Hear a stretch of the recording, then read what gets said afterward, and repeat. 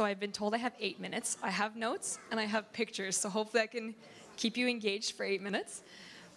So I was away for the past 6 months. I had the privilege of being able to go overseas to England, Thailand, and then followed by Vietnam with YWAM, which stands for Youth with a Mission.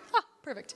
So YWAM, the purpose of it is to know God. So you have 3 months of lecture phase where you basically spend time digging into the Word of God and knowing Him more personally yourself. And then you go out on outreach to make God known.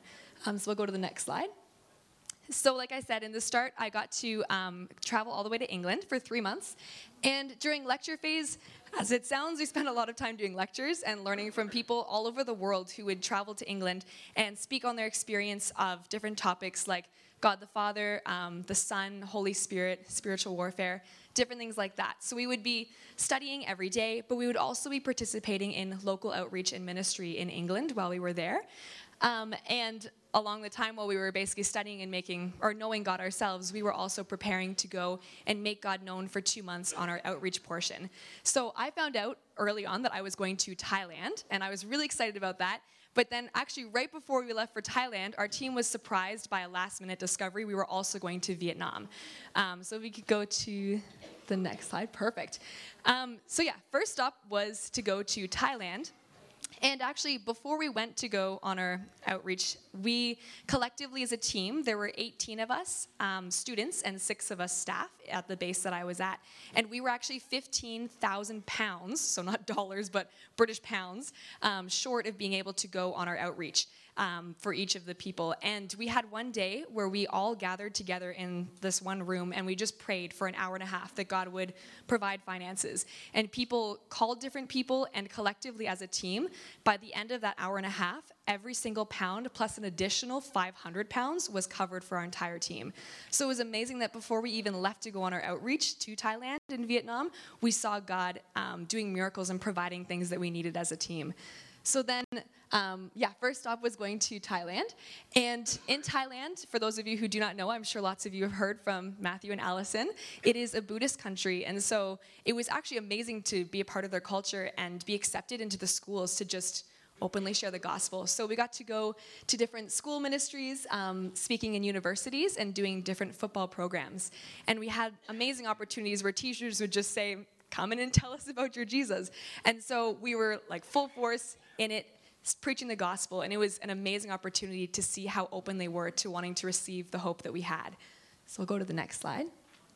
So in the second half of Thailand, we went up to the mountains. There's a place called the Golden Triangle where Thailand, Laos, and Burma all meet.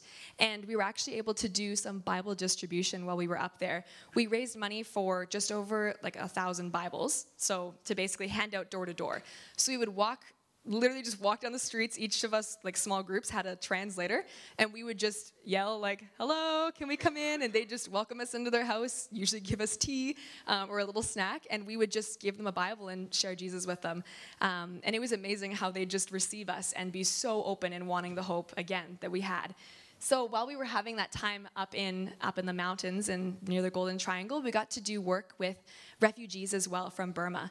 So we got to do that for a couple of days and work with some of the refugees who were living in poverty. And I think for me, that was one of the hardest things to see, the hardships that they'd gone through and the living situations that they were in. But at the same time, as you can tell kind of from that bottom left picture, they were so happy. The kids were just full of joy, huge smiles, and so excited to see us. And it made me kind of think, oh man, how many times do I sit and look at my life and think, oh man, my life is so hard and I can't smile. But it's these people are going through so much harder than I can ever imagine, but they have so much joy. And the last thing we did in Thailand while we were up in that area is we were able to go around and do some prayer ministry and pray for encouragement and healing for some of the people of the church. And I think the highlight of our time in Thailand was we got to go pray for one of the ladies from our church, or from the local church there. And she had been suffering from a tumor on the back of her neck. And she was not able to stand up or walk. And she was too dizzy to even sit up. And my entire team, laid hands on her, and we prayed and sang worship songs for just under an hour or so. And after we'd prayed for her, she just all of a sudden sat up, looked around and basically was like, oh, it's cold in here, let me get you blankets. And she just stood up and grabbed us blankets. And we were able to see God miraculously heal this woman from a tumor that had been plaguing her for months. It was incredible. So it was amazing to see that, again, it wasn't anything of the work that we were doing, but God just wanted to bless us by letting us see some of the ministry he was doing in the people. So we'll go to the next slide. To wrap up my time on outreach, we then spent over a month in Vietnam. And my team loves to laugh. The joke is that we basically slammed the brakes on ministry because we went from a very open country to Vietnam as a closed communist country. So we got there and we're like, hey, give us the schools, give us the people, let us tell them about Jesus. And they're like, you can't do any of that. And so I think the biggest thing we learned there was that people, at least I find in my life, and people I've talked to say that the last thing that we often come to is prayer. And it seems like the phrase we often say is, oh, all we can do is pray, or we can just pray, or at least we can pray. And I feel like, at least in my life, I've often grown up thinking, okay, if we can't practically do something, then I guess we'll have to go to prayer. And in this situation, it had to totally flip our mindset, being that actually, no, the most powerful thing we could do was prayer. So we started out with prayer, and we would do prayer burns 3 hours long, 6 hours, 12 hours. It totally depended. And after that, we'd go on the streets and just pray God would give us an opportunity to talk to somebody. And actually, through a lot of our prayer, we were able to have amazing conversations with people, just meeting up for coffee with different people or talking to university students. And the picture in the lake up in the corner, what was amazing is we were told by our contact that basically YWAM schools for years past have not been able to do, per se, anything but pray. But they would walk around these two lakes and just pray every single day that God would be eventually bringing a harvest. And we actually saw someone come to Christ during our time in Vietnam, which was amazing. And it was like, there was no way that wasn't because of the power of prayer that God had been doing in that nation and in that area. So it was incredible to see that coming out of the prayer. But every time we prayed, that's when we would see results, which was really encouraging. So we'll go to the next slide. So at the very end of our time in Vietnam, just like in Thailand, we went up to the mountains. We basically took a 7-hour drive of my life through the mountains. We thought we were going to die. It was crazy, but we made it. And so when we got up there, it was basically just village after village after village of people who were basically living, who most of them had never even seen Westerners. And the thought suddenly hit me that, okay, not only have they just not seen Western culture, but there's a high chance hardly any of these people have ever heard the gospel preached to them. And it suddenly hit me just a realization of how many of these people are lost if nobody goes out there to say something. So yeah, we had this amazing opportunity to reach out to some of the villages and the people there that we talked to. And I want to actually end by explaining a quick story of the picture of this baby on the right-hand side. So before we left to go, way back in England, before we left to go on our outreach, we spent a lot of time praying for pictures or dreams or just anything that God wanted to show us about our outreach experience. And I had this, basically a picture that God had given me of me picking up babies and praying for them. And I was like, okay, whatever that looks like, I don't know. And then actually later on that night, I had a dream, a very, very similar dream, but I was in China, and I was holding and praying over a baby. And at this point, I knew I was going to Thailand, but not Vietnam. And I thought, okay, obviously there's some mistake because I'm not going to China, God, I'm going to Thailand, but whatever. And so I'd totally forgotten about this dream. And then our last morning, actually, in ministry in the mountains, I was just awake praying with one of my friends, and no joke, someone literally just walked by and dropped a baby in my lap and walked away. And I was like, okay, anyone? I didn't know whose baby it was, nothing. And so we just started to pray. And we had heard that there was a lot of fear in the people there, that their children would be kidnapped and smuggled across the border. And so we prayed a lot for the children and for their safety. So we prayed over this baby girl, and we prayed for safety and protection. And my friend suddenly said to me, oh my goodness, do you realize what's happening? I had no idea what she was talking about. But she's like, this is your dream. We're sitting here holding a baby, praying over this baby, and we're literally bordering China right now. And I didn't even realize that we were so far up in the mountains. We were in a normal highway driving distance, a few minutes from the border of China. And it was literally at that time when I'd had that dream, I didn't even know I was going to Vietnam. And so again, it was God just showing that it's not about what you're doing and it's not the work you're doing, but I will work through you and I will bless the work you're doing. And so ultimately, I think the biggest thing I learned being away is that it really isn't about what I'm doing, or it's not about how hard I work or how hard I strive and try to do the best, but it is all about the work that God is doing through me. And I think it was a blessing to be able to see the results, but at the same time, I know that God's going to continue to work, whether there's me there or anyone else there, because he is faithful. And as we pray and as we pursue him, he will reward that. And so that's basically what I wanted to share with you. And I'll just, say thank you. And I don't know if my Thai is right. I basically just use Google Translate, so I could be wrong. But that's supposed to be thank you in English, Thai, and Vietnamese. And I just wanted to thank you all for your prayers and your encouragement and support while I was away. And even, honestly, more important than that is your encouragement coming back. A lot of people, I'm sure anyone who's done missions work before, everyone gets told that it's actually the hardest coming back, and I can't even thank you enough for how encouraging you've all been for me coming back here. It's been amazing how many of you have been like, how hard is it for you? How can I pray for you? How can I support you? And it really means a lot. So I thank you so much for being an encouraging church family and just being there for me. And to end, if any of you would ever like to know more, I would love to meet with you for coffee or tell you other stories. I'd be glad to do that with you. So thank you so much.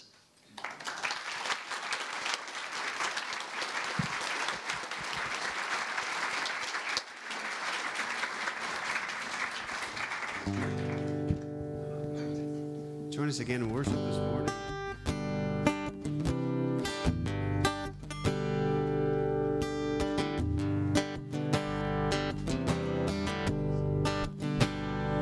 You've been walking the same old road for miles and miles. If you've been hearing the same old voice tell the same old lies. If you're trying to fill the same old holes inside, there's a better life. There's a better life. If you've got pain, he's a pain taker. If you feel lost, he's a way maker. If you need freedom, a saving, he's a prison shaking savior. If you got chains, he's a chain breaker. We've all searched for the light, day and dead of night. We've all found ourselves worn out from the same old fight. We've all run to things we know just ain't right. But there's a better life. Yes, there's a better life. If you've got pain, he's a pain taker. If you feel lost, he's a way maker. If you need freedom, a savior, he's a prison shaking savior. If you've got chains, he's a chain breaker.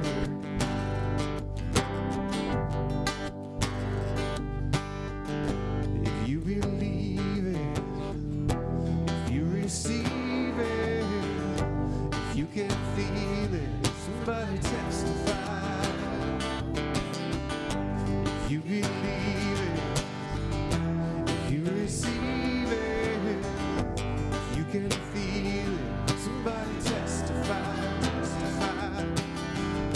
If you believe it, if you receive it, if you can feel it, somebody testify. You got pain, he's a pain taker. If you feel lost, he's a way maker. If you need freedom, a savior, he's a prison shaking savior. Who got chains, he's a chain breaker. If you need freedom, a savior, he's a prison shaking savior. If you've got chains, he's a chain breaker.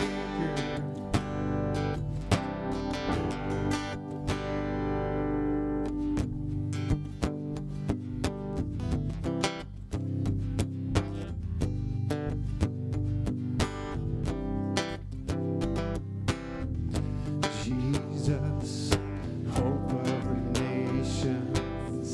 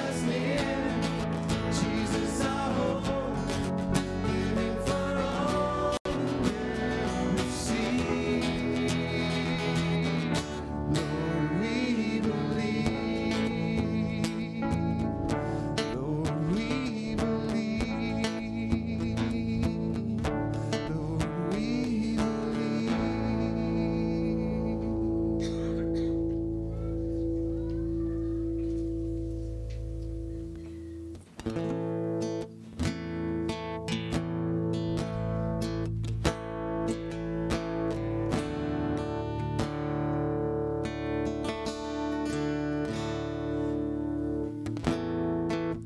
nothing worth more that will ever come close. Nothing can compare. You're our living hope.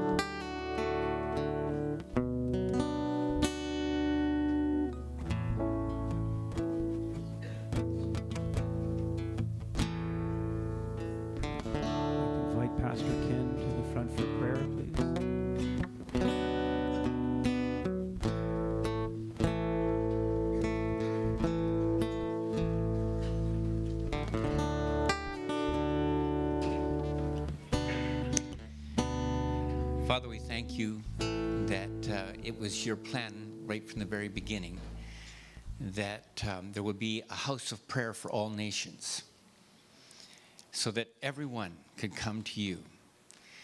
And even though you selected a group of people called the Israelites who would be the sort of model for the rest of the world, to understand that by your grace you select us, you offer us a relationship with you despite our sin that is by grace, something that can be received by faith. And we thank you, Lord God, that with the coming of Jesus, that door has been opened to everyone. And we now have become the house of prayer. And so, Lord, we come to you at this time together, believing that we are placed in this strategic position where we are the link with the grace and power of heaven to the earth. We are able to pray, your kingdom come, your will be done on earth as it is in heaven. We've been given the authority in the name of Jesus and by his shed blood to pray in this way, Lord. And so, Lord God, we come to you this morning. We thank you that you have taught us to pray, to send forth laborers. You said the need is great. Even as Jessica shared this morning, there are millions of people who have never even had the opportunity of hearing of Jesus. And Lord, you turned to your disciples and you instructed them and you instruct us. Pray to the Lord of the harvest to send forth more laborers. And so, Lord, we do that. We ask you, God, to raise up more. And, Lord, we ask you to send us forth. We thank you, Lord, for those who've gone out from Chapel Ridge to different parts of the world. They have gone sensing this call to step out in faith and give themselves to this work, Lord. And we thank you that you led some to do it on short term, like Jessica, and then there's Mark and Tracy and Luke and Leanne, and we pray that would continue, Lord. You'd keep raising up different ones to go out in short-term missions. And Lord, we think of Jessica, Lord, now that she's back, she's been away now for a few months and seeking your direction for the future. And so we pray you'd make it very clear to her. Lord, we thank you that she is very open to whatever it is you want. And already there are ideas in her heart. And we pray you would continue to confirm those. We thank you, Lord, for Aaron and Eileen and how, Lord, you've brought them. First, you sent Eileen over to England, and then she and Aaron got married, and they felt led to stay in London and share the gospel with, particularly with Muslim people. And we thank you, God, for how you used them over those years. And now they're back here in Canada, here in Ottawa. And Lord, the call is still the same in the sense that they've given themselves to share Jesus wherever you lead them. And so we thank you for the missions conference that they helped organize yesterday and how you're using them right here in Ottawa. We pray you would continue to make that very clear to them, what it is you've called them to do, and that you'd provide for them, Lord. And they got a big family and there's lots of needs. So we ask, and you've taught us to pray, give us this day our daily bread. So we pray that you would provide for them. And Lord, we thank you for each one that's gone out from here, like Matthew and Allison. Well, Allison really, and then she brought Matthew back. And Lord, how you're using them right here in Ottawa. And Lord, we know that the nations have come to Canada. They're right in our backyard, Lord. And we pray that this good news would continue to reach each one, Lord God, that you're drawing even to Canada. Thank you for Sarah Jackson, Lord. And Lord, we think of her father passing. And we thank you, Lord, that as Sarah gave herself to the ministry of being a prayer missionary here in Ottawa, you took care of her family. And you brought them from out east and brought them here to Arnprior. And she was able to care for her family through this time. Just thank you for how you've done that, and pray you'd continue to bless her family as she gives herself to you, Lord. And that you would use her to be a catalyst for prayer here in this city and beyond, Lord. Continue to provide for her too, Lord.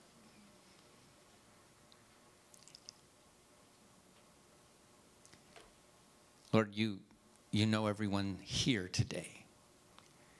And this is a house of prayer. And here they are with a need on their heart. Some may be really, really in pain, crying out to you, confused, hurting.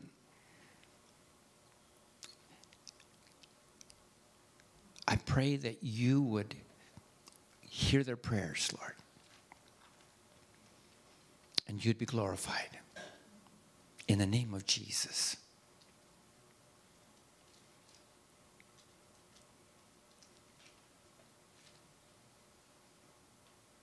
Amen.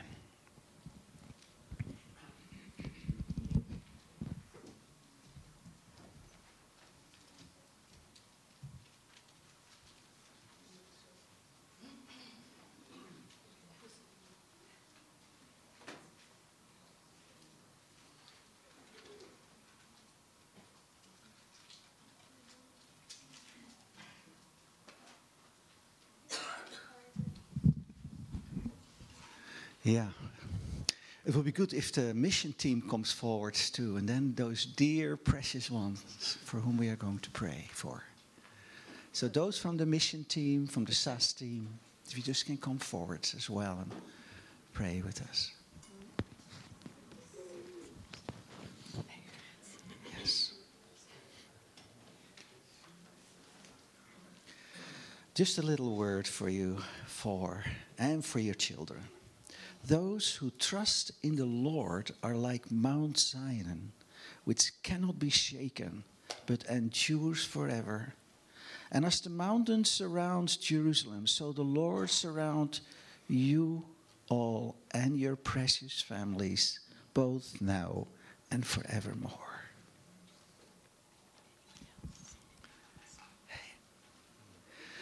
Father, we just really thank you. This is what David was saying to the people. And he could trust you fully. And that we say to our dear ones, Lord, just thank you as Luke and Leon and Mark and Tracy are going out to Guatemala. Thank you that you go before them. And as they are there, you are going to put a wall around their families as well here at home. And we pray, Lord, as they will return rejoicing in the Lord. So we just pray that lives who have not even thought about yourself, Lord, at the end of the journey, will have met you through them. So we bless them in Jesus' name. And Lord, you have promised to go with them all the way till the end of time and the earth. In Jesus' name, amen.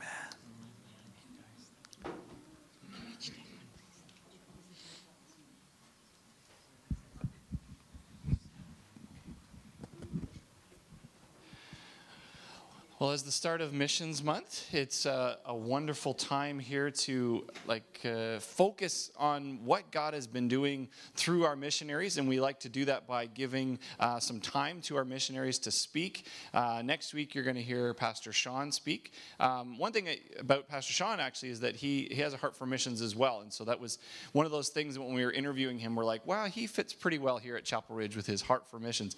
But I want to introduce, probably don't need very much introduction for Aaron and Eileen, but welcome. And also, at some point, Randy, Aaron's father, will be coming up to join them as well. So give them a warm reception here.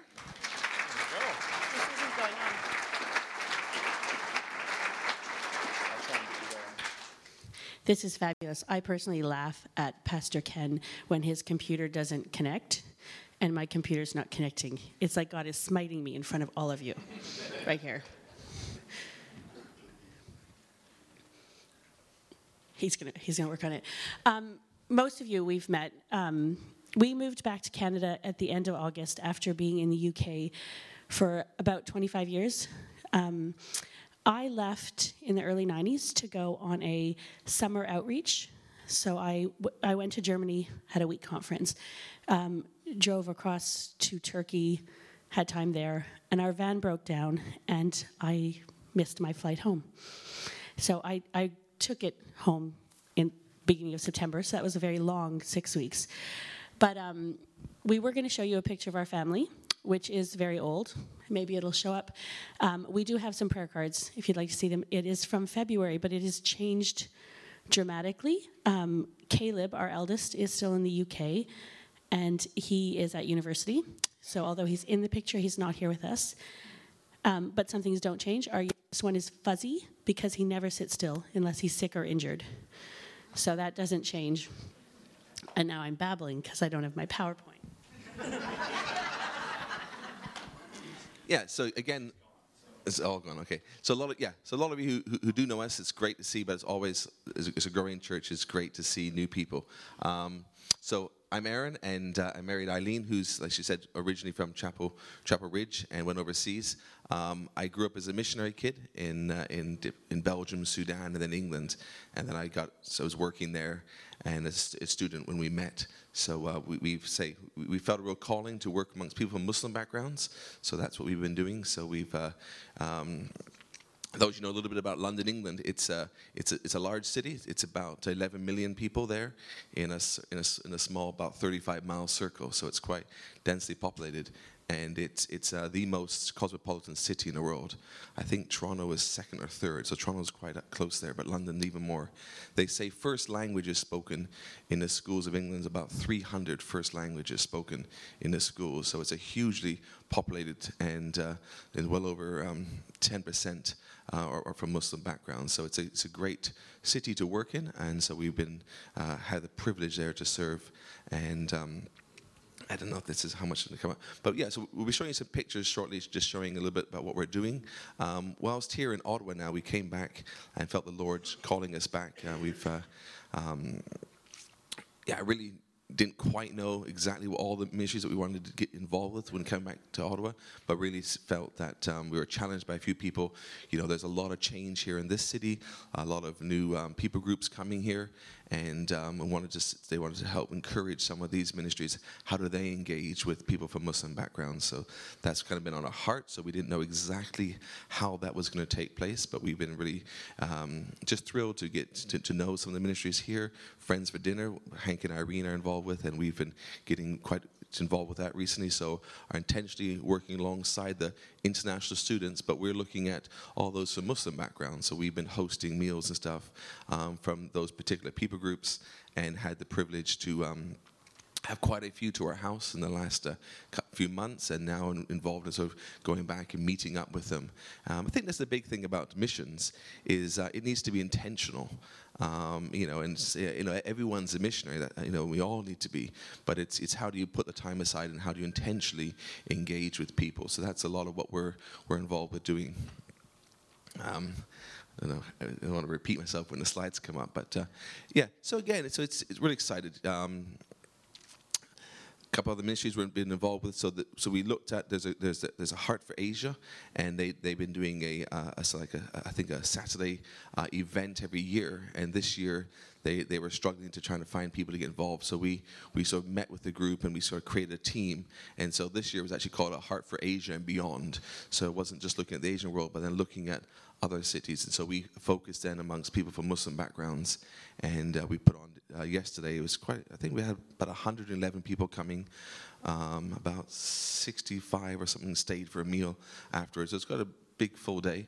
We've had a busy weekend, just really enjoyed that. It was exciting. So different missions were coming together, presenting stuff, and we just were again trying to mobilize people here in the city. How can you get involved? How can you reach out and speak to your Muslim friends, colleagues?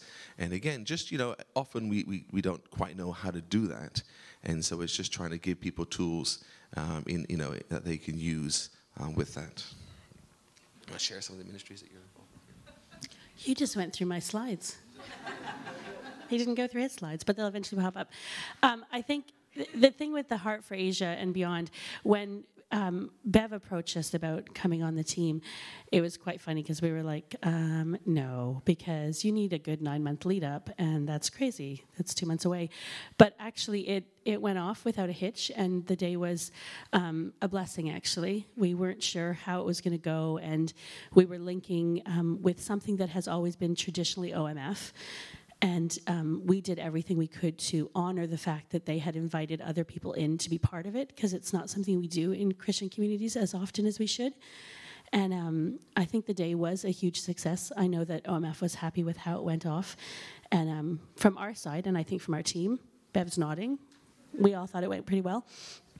But the interesting thing was, in the process of this couple of weeks, or a couple of months of planning, we actually realized as a group, we all do want to be part of something more.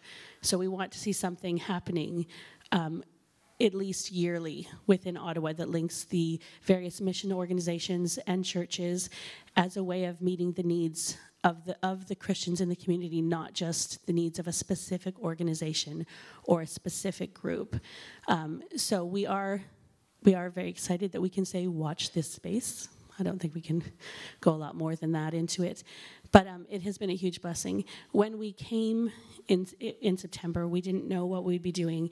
And for me, I have quite a specific set of skills. And Aaron's very good at evangelism. I'm usually too direct and doesn't always go as well as it should. I need time to build a relationship with people. I don't really do street evangelism and stuff. But actually to find a way quite quickly that I could be part of something that I felt I was using my skills was a huge blessing for me. I think we're just going to go on without the slides. One of the things, do you want this? One of the things I work on is a project called Transform. And so when I first joined OM, I went on a campaign that was called Love Europe. And at the time, I think at max there were 7,000 people joined. We all met in Germany, and we drove across to whatever country you were going to in your team. OM came to a point where the conference was too large, so we segregated into different areas of Europe. And then it became the question of, was there a need to put so much expense into flying people to one location to then send them out? So our teams across the world started doing all of their individual training. We found teams that had the ability and the trainers did well, and those that didn't have the skilled staff struggled in that area, and people came to their outreaches and didn't really know what they were doing, and there was a little confusion. So we started with the Mediterranean, with Transform, and it was reaching all the nations in the Mediterranean. So that happened for a few years, and it was great. We were really seeing God work through it, but our European leadership made the decision that we would now focus on specific areas. So this year, we are focusing on the Catholic nations, specifically Portugal, Spain, and France. And,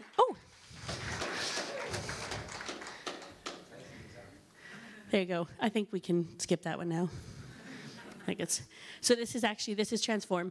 So this year's theme is vibrant. We want to be a vibrant communities of believers, and we want to reach the least reached, which does not mean the nations that nobody goes to. Actually, in Canada, you would actually be considered one of the least reached, because the amount of people that actually have a conversation about Jesus, the amount of people that know Jesus, go to church, is actually incredibly low.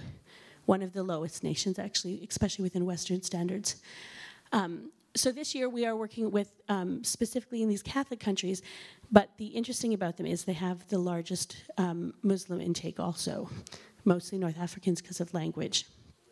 So that's something I'll be doing this year, and if anybody wants to join me, you can. So just let me know. I'll give you all the information. Feel the need to speed through. The next slide. It's up. It's up.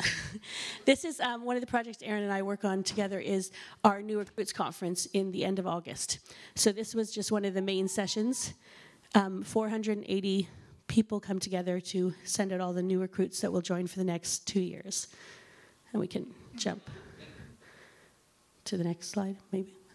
This is Aaron and his team of bandits, it looks like, actually.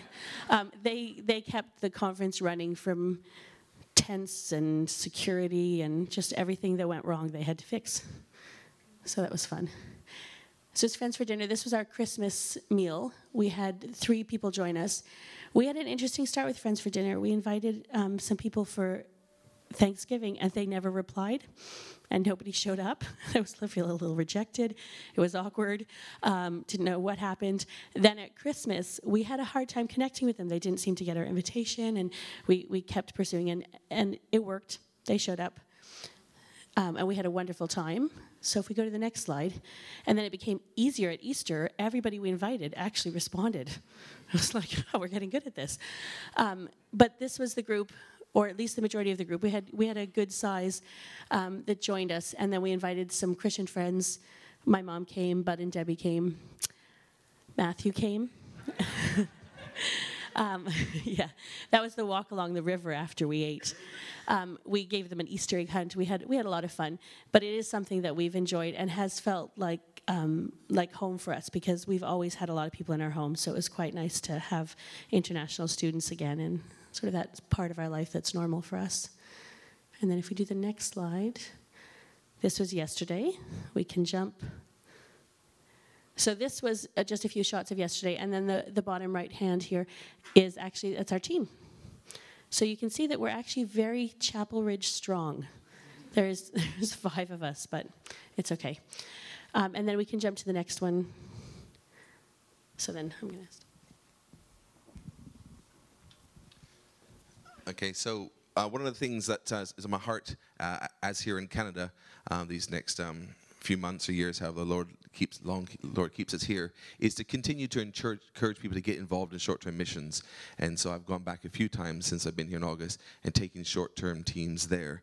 And again, I made the challenge yesterday to try to find some people there. Hopefully we'll also get involved in another team. So if you're interested in doing a short-term mission, and my father's going to share shortly about the church plant that he's pastoring there, and that's one that we would be going back to support.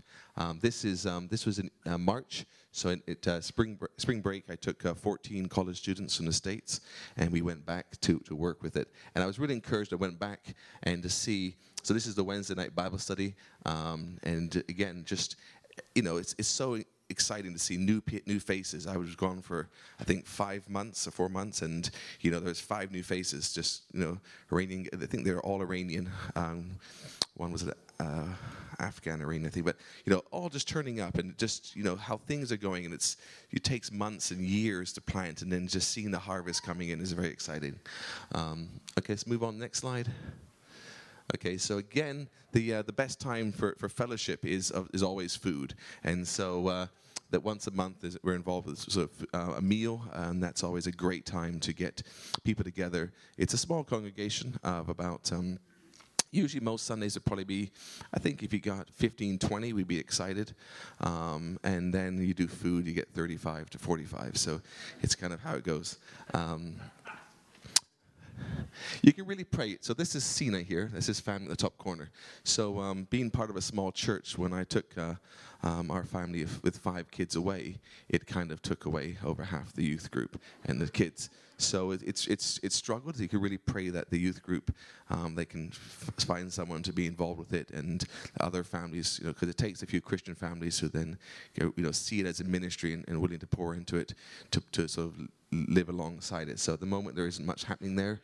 But I called Sina just before the church and said, I'm in town, and within 20 minutes, there's a 15-year-old boy who gets himself dressed and comes to church. I was quite excited to see him, and then went and saw his family on my last day there. We had a meal with his family. They just had their born baby, just a few months old. Okay, let's move on, because my time is... Okay, so these are just, again, some of the... So what we did is we stayed in an inner-city church, and we worked alongside it. So it was a small church. The church scene in London is quite different. Some of you may think England, thinking, great, churches, big churches, why missions in London? Well, the church is historically was very large, but after the Second World War, a lot of it died down. A lot of some of the small churches we worked with, I remember one of them lost 26 men, under the age of sort of 20, 25, 30 years old. That's a whole next generation disappeared. So a lot of the new churches and the churches are alive in Britain are the new people groups have come to London. So those missionaries that went out to Africa and stuff, and then they've now come back and they're working there. So the largest churches in Britain are actually generally black churches, and we had a privilege of serving and working with quite a small, struggling one, which is I'd say about 20 to 50 people on a good Sunday, and that's where we were working with as well. Okay, next slide. Okay, so if you come to London, we'll also give you a day of a little bit of tourism. You can see things around. Next slide. And actually, this college students, they really want to see. So the first half of their day off, we actually went to the British Library, and we were actually able to see some of the old artifacts and old historical evidence for the Bible, which is quite exciting. So if you're involved in, London's a great place for history. They went around in Queen Victoria's time, and they raided Egypt and all these other countries and brought back all these artifacts. But actually, it's quite neat because they're well preserved, and it's great there to see some history. Okay, next slide. Sorry, I'm going to be rushing a few things. So again, then we get involved in street ministry. So this is he calls himself a Californian refugee in Ireland, my friend Mickey. And he's a great street preacher, so he comes over. And so part of the short-term missions, we're trying to teach people, how do you share your faith? How do you get involved? So we'll go out on the streets nearby the churches, try to challenge people, and then invite them back to the services. Okay, next slide. There we go. That's the last one. Okay, well... So that's it. Okay, well, thank you very much. I just want to introduce my father, Randy, who's going to share more about the church plant there. If you'd like to know more about what we're doing here, or how yourself can engage, or if you've got questions of how you can reach out to some of your Muslim colleagues or neighbors, we'd love to talk with you, And so please, we got some prayer cards out back, or we say we're here most Sundays now. But let me turn over to my father. Thank you.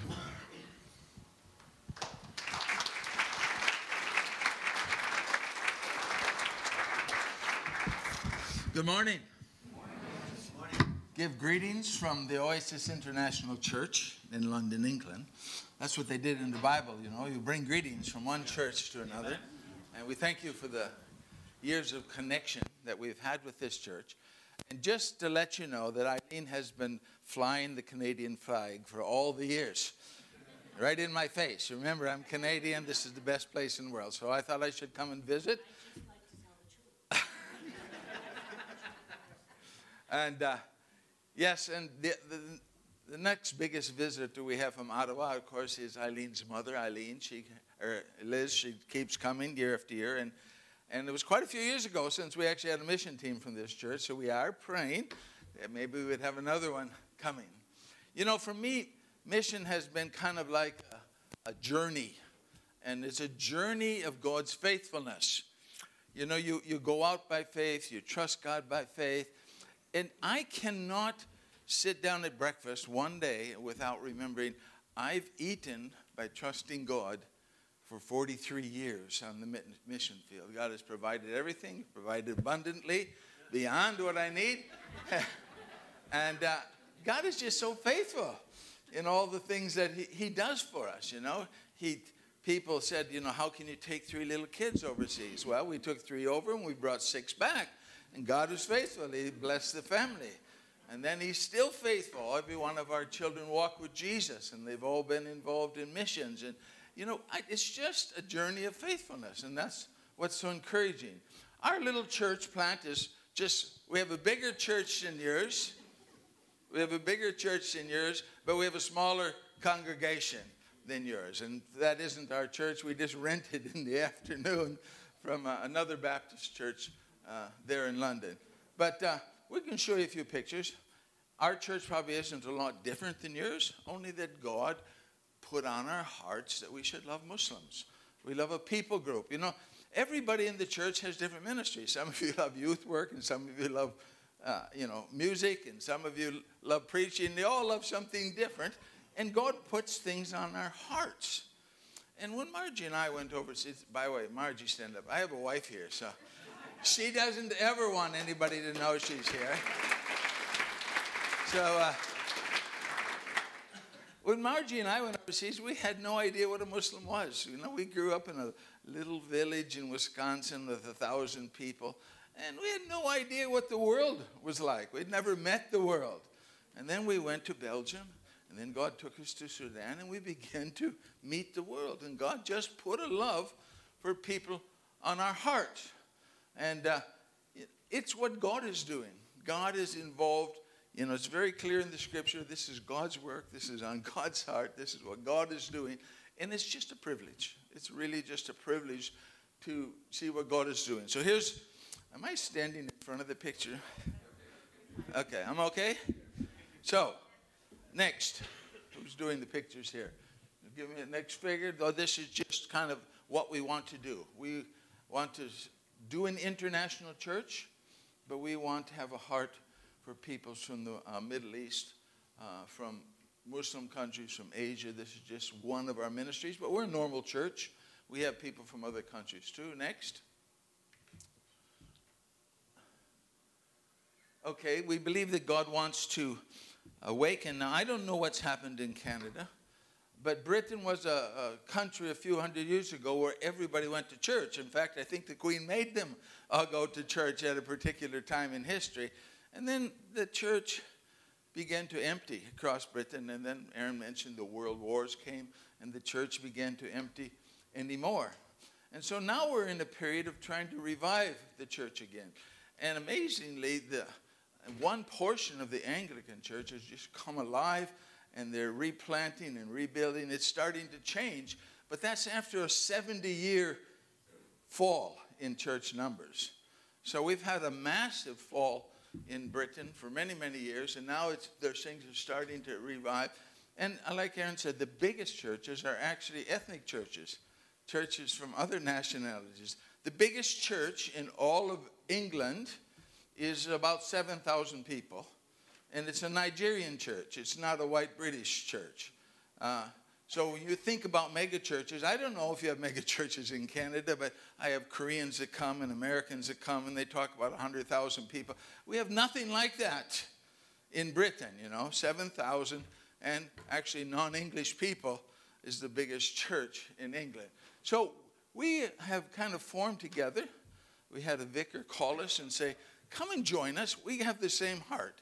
He says, I want to reinvigorate. Next slide. We want to reinvigorate.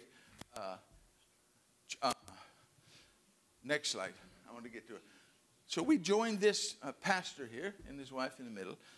And they're trying to take dying Anglican churches, come in, throw away all the pews, upset everybody, bring in lively music, and replant the churches. And so he's into this bringing churches back to life in the Anglican. And so he says, you're doing the same thing in a different way, and just come and join us. So we have the privilege of joining with 5 or 6 other types of churches in London, and we're basically trying to help bring England back after many, many years of a long slide, not a good spiritual slide, in Britain. So that's one of the things we're doing. I also get a chance to teach at a church planting school.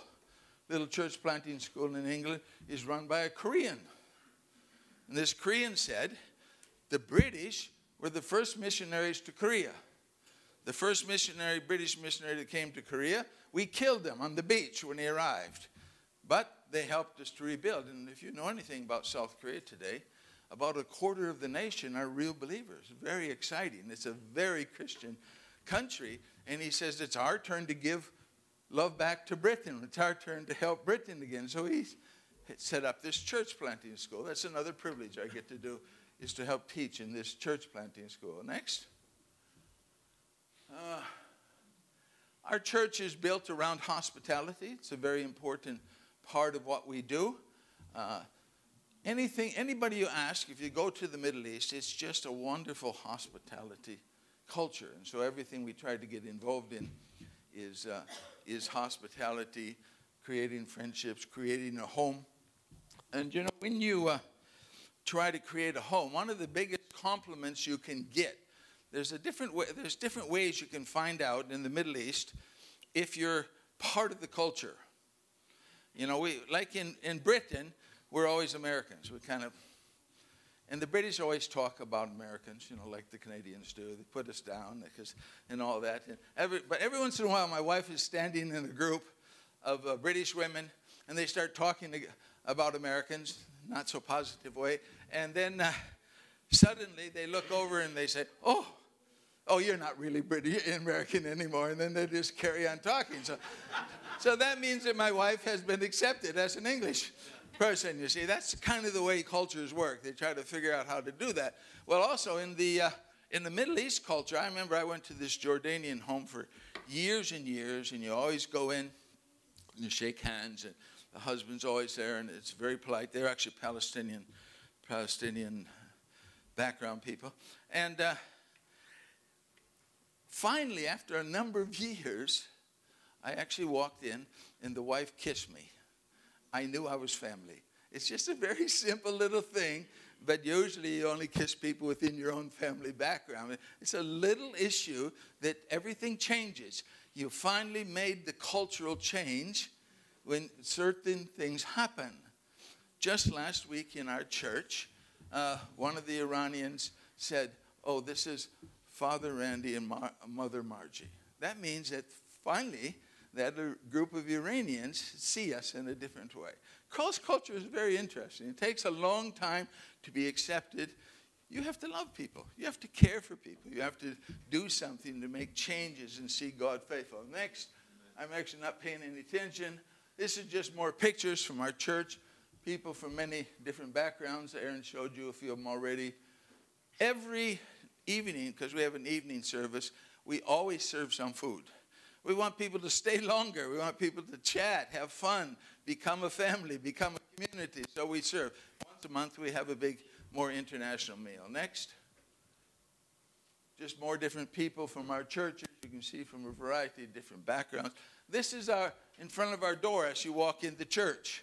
We have Arabic Bibles and Persian Bibles and Turkish Bibles and French Bibles and every other kind of Bible you can get. Whoever comes, we want them to be able to see things in different languages, feel acceptable in that place. Next. And here's some of the blessings that we've had over the years of seeing people come to Christ. You know, when they first went overseas, and we didn't know anything about the Muslim world, people said, you know, it's not a very good time in the Muslim world. Not many Muslims are actually finding Jesus. And so they said, you know, it may take a long time before you actually see a Muslim who will find Jesus. And then we found that in the last 43 years, we've been in mission 43 years, everything has changed. All over the Muslim world, hundreds of thousands of Muslims have become Christians in the last 40 years. And so we're in this very exciting time of change, you know. I've baptized many people from many different backgrounds in our church. Variety of Arab countries, Persians, Iran, Afghans, Kyrgyzstan, Somalis, whole groups of different people. And that's what's wonderful about London, isn't it? Because it's that kind of place where just everybody is there and people just want to know about Jesus. Next, people are always kind of saying, well, do they really want to know about Jesus? And I say, yes, they actually do. You just have to talk to people. In fact, Muslims are happier to talk about God than most any European that I've ever met. And so it's really not as difficult. People just build up the fear in their minds. It's not that way. This is one of our men's Bible studies. Next. This shows you, I talked about the long slide of Islam away. Here's an Anglican church. That's an apartment building. Here's a Brethren church. That's a Sikh temple. Here's a Baptist church. It's a Hindu temple. Britain was in a very difficult stage. And that's why it's quite exciting to be part of replanting, making new churches, seeing God work again in Britain. Next. And of course, Britain has always been very involved with the Middle East. And there's obvious Islam all over, from the royal family to the streets of London. Next. Here's different things that we do in the church, different activities that we get involved in our church. There's Mickey again on the sketchboard. People that live refugees who live in a big city like London, if we can organize a trip to the sea, of course, everybody's excited. We all want to get out of London and get to a nice place sometimes. Here's a book table on the street, conversations, different church meetings. Next. Here's a mission team that came over.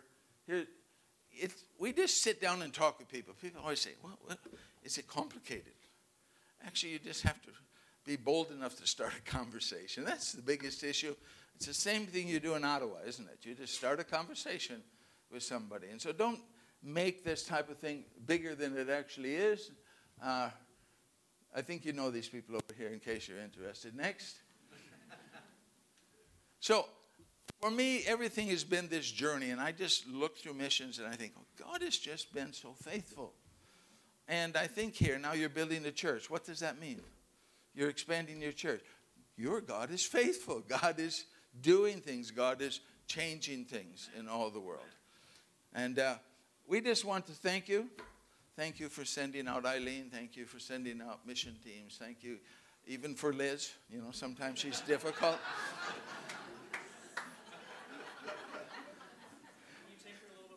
You know, when the first thing she does when she shows up, she takes my wife and they go for coffee. And they talk for 10 hours. I don't know what they're talking about, but it's kind of Eileen knows everything. So she knows what's going on. Anyhow, thank you for welcoming us. Thank you for being here for Aaron and Eileen and family to have a church in this place. And we just appreciate your prayers for the ministry God is giving us in that place. God bless you.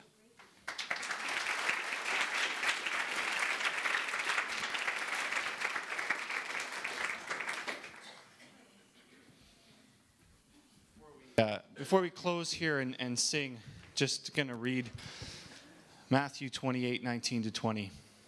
The call is, therefore, go and make disciples of all nations, baptizing them in the name of the Father and the Son and the Holy Spirit, and teaching them to obey everything I have commanded you. And this is a wonderful part, a wonderful thing for us this morning. And surely I am with you always to the very end of the age. I mean, we have people going out all over the world. And why do they do it? Well, one, they get called to say right there, to go into all nations. Not just the one you're comfortable with, but all nations. But you can do that because you know that God's going with you, because he gives his presence wherever we go. So this coming week, Mark and Tracy and I will be in Guatemala, but the presence of the Lord will be with us, as it is already on the ground there with Compassion. The presence of the Lord's in England with you guys in Oasis Church, and in Thailand and Vietnam. And what's so amazing about this is that the Lord has not just called us to go over wherever. The Lord's also called you to your own neighbors, to your own street, to your own coworkers. And I know that's a challenge sometimes to know exactly, especially how to do that within a work environment. But know that the call to make disciples is on each and every one of us. This wasn't just only to a certain group of people. This is a lifelong, across the board, all Christians from all nations, from all times, go and make disciples. So the challenge will be where is your go? What does that mean for you? Where is God asking you to take the gospel? So some of you, that might even be just your own family, to continue to pray, as Jessica spoke this morning, talking about the power of, it feels like you're doing nothing, but you're praying. And that is actually the flip side is the first thing, is that, and maybe the go is across the street or across the fence. Leave here this morning asking yourself, where is God asking me to take the gospel? And if you go, the most amazing thing is you will notice that his presence will go with you. Amen? Let's pray. Heavenly Father, we thank you for the truth of Matthew 28, Lord. How you stood, and one of the very last things that you would say was to tell them to go. Lord, you came down from heaven. You came to earth. You went. You went somewhere.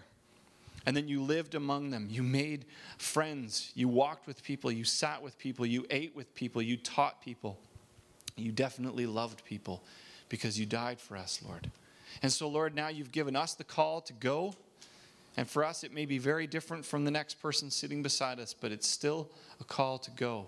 It's still a call not to convert people. It actually says to make disciples. Lord, you are doing the work of drawing through your prevenient grace, drawing people to yourself. And we must be faithful when asked to share the hope for which we have in you, Jesus. And I pray, Lord, that you'd give us opportunities. Lord, I pray that this church, we would regularly be hearing stories of people, hearing opportunities to share the hope of the nations, the hope of Jesus with each and every one that we come in contact with. Lord, I pray that you be with us for the rest of this week. In your name we pray. Amen.